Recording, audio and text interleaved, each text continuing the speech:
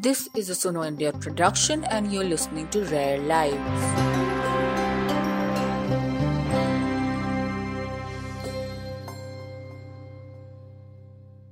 This podcast is made possible by a grant from the Thakur Family Foundation. Thakur Family Foundation has not exercised any editorial control over the contents of this podcast.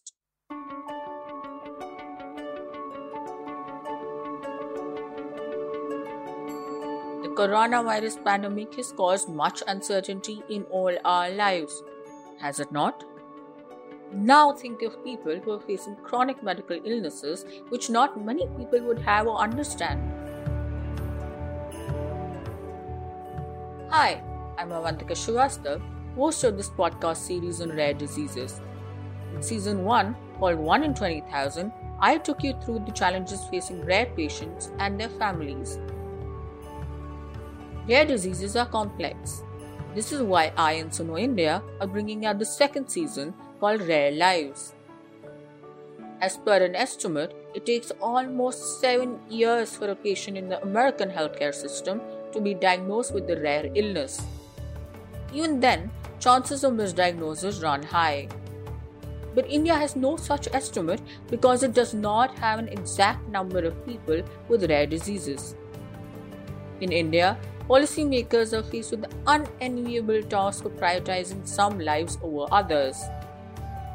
This is because the number of rare disease patients is always less compared to those at risk from, say, malnutrition or more known illnesses such as diabetes or blood pressure.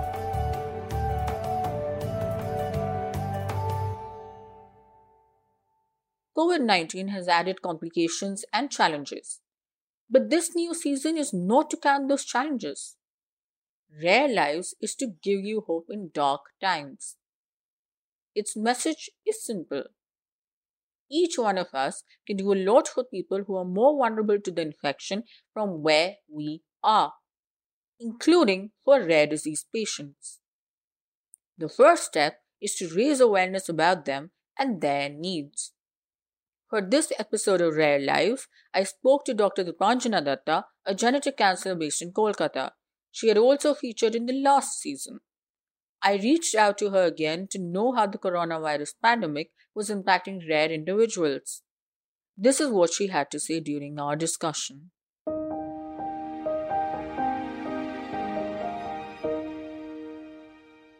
In the initial periods of lockdown, we didn't know how long it will be. So parents were just waiting that let this 1 week end, let this 20 days end, we will resume the therapies. That have harmed people a lot, because it has put pressure on the people in a huge way. There was a kid in the suburbs and the kid was having a huge issue with the eye, and the clinician there was treating the child with antibiotics, but the antibiotics was not working. The child needed an MRI. The MRI had to be happening in this part of the, like, the side, not in there. So, in fact, what happened was the child was being treated for infectious disease, and we were passed on the pictures of the child. One of the clinicians saw the pictures, and they felt that this was not an infection, this was, in fact, a tumor. When Dipanjana received the call, she knew she had to act fast. And he immediately asked them to come over to Tata Medical College over here and get that evaluated and also start the therapy following a MRI. But at the same time, they were unable to, even come. So they just texted that it is a problematic situation for them to come over here. So we got involved, and in this place, what happened was that we connected to the local Thana over there, because at that time they were giving those particular permits to come. But these people were so poor, but the OC of that particular Thana was so good that he said that I'll give my own car, the transport I have, and they will carry until the child reaches the Tata Medical Hospital, and will ensure that the child has the primary care that is needed. So see, a lot of people got involved in this one particular case, but again, not all cases are able to find the right sources, or not all cases were able to find the reach out. If you follow the last season, the startling figure of an estimated 70 to 96 million Indians will not be new to you. That's the number of people living with rare diseases in the country. Since India does not have an official definition of what a rare disease is, the number of people who actually have rare diseases is not known. It is therefore possible that the figure is much higher, of which the boy that Dipanjana spoke about is one. If they would have thought about the rare disease patients, and if there was even a bit of thought, then a cell should have been set up where these rare disease, the patients, the families with rare disease could have had their queries directed. Like in each state, we do have, like, there are few states where there is already a rare disease task force present. These task forces were not used at all. There are NGOs present, there are different patient support groups present, but the issue is that not everybody knows this. If I know a patient support group, I can go and call up and direct. But if I don't even know that something like this exists, then it is very difficult for a person who is from rural, like say a rural area or a urban area or even a city. If that connection is not made, then the person would find himself or herself lost. So the whole point was probably not, putting everything on the government, but also having few people who would have thought about these red, how to, address these issues, and also have a rare disease cell, and also have a number where they could call. Many of it could, most of the doctors were actually available online. So, the queries could be directed towards them if we were getting queries, and this could have been done in a more organized manner. Even now, which is a huge concern for the rare disease families, is that what happens when one parent gets affected. There are many parents right now who have to step out, and they might get infected. In that case, with no maids, nothing, and they are trying to, sort of live, and these children are also susceptible, what happens to the child? Who is the primary caregiver of the child? How will the child isolate? How will that work out? Nothing is there. There is no policy towards that.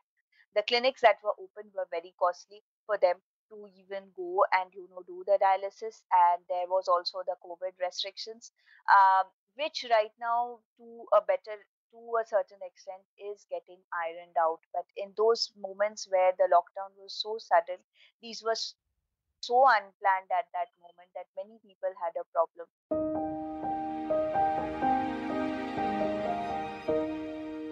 To understand why the chances of doctors misdiagnosing rare patients, such as what the Panjana spoke about, could be high in India, I reached out to Dr. Turbo Ghosh.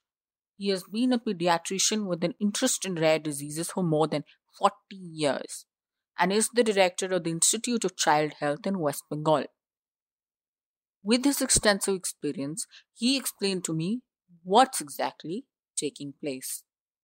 My interest in rare disease grew when I went to England. Before that, when I was seeing a rare disease,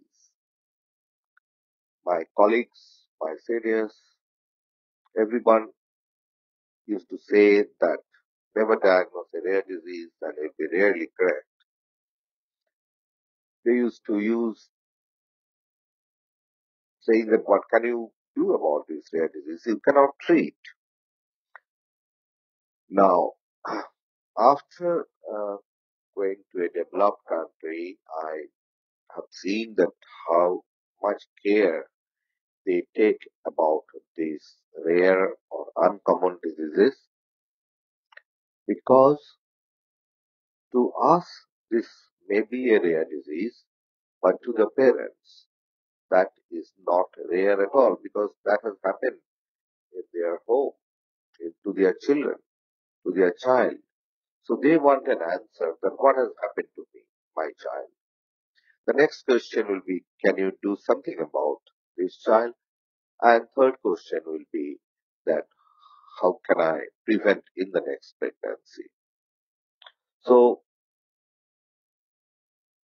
I must say that the rare disease uh, are not really rare. Collectively, they are quite common, and in some cases, it may be in the tune of 3,000 to 5,000 if you collect all the rare disease together. So, my next question is actually on what we were discussing, and that this is the fact that a lot of doctors in India don't really know about rare medical conditions, let alone being able to diagnose that. What has been your experience? And what are you going to say about the medical fraternity, to the medical fraternity, on diagnosing and knowing and increasing awareness about rare medical conditions? Okay, let me go to the basic problem first. In our undergraduates, we didn't have a pediatrics as a separate subject. Okay, so it was only a part of general medicine, and we used to read about a lot of diabetes, hypertension, uh, all these diseases. So your undergraduate training of pediatrics is very poor. I would still say it's poor, but it has improved after the pediatrics was included as a subject. Now, if the pediatrics is included just as a subject, there the metabolic diseases, rare diseases, and genetic diseases are not really covered very well. One of the main reasons for that is the teachers themselves are not very well versed with the rare and genetic diseases. Because in most of the pediatric departments of the medical colleges, you don't have a teacher of genetics, a teacher of metabolic diseases. So it will take another maybe 15, 20 years to have a teacher in either undergraduate or postgraduates trained in genetics or metabolic diseases in all the medical colleges or all the postgraduate centers. Unless and until your teacher knows, your student doesn't know. Genetics cannot be your bread and butter uh, in this part of the country now because the orientation about the doctors are not there. So I'm trying to train one or two who will be interested, will be able to do the test, and will be able to do the counseling, and then take help from the centers like Delhi or PGI Chandigarh, AIMS, Vellore, and one or two centers in Hyderabad who do take the helps. My single answer will be that try to include genetics from the first year to the final year.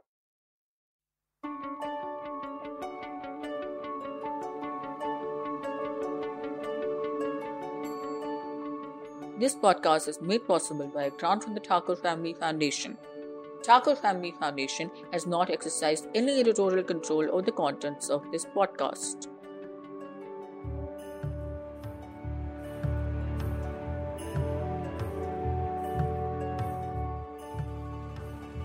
Thank you for listening to this episode of Rare Lives.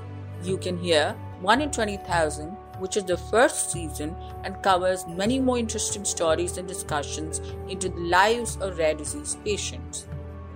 You can listen to this podcast on www.sunoindia.in or any other podcast app of your choice.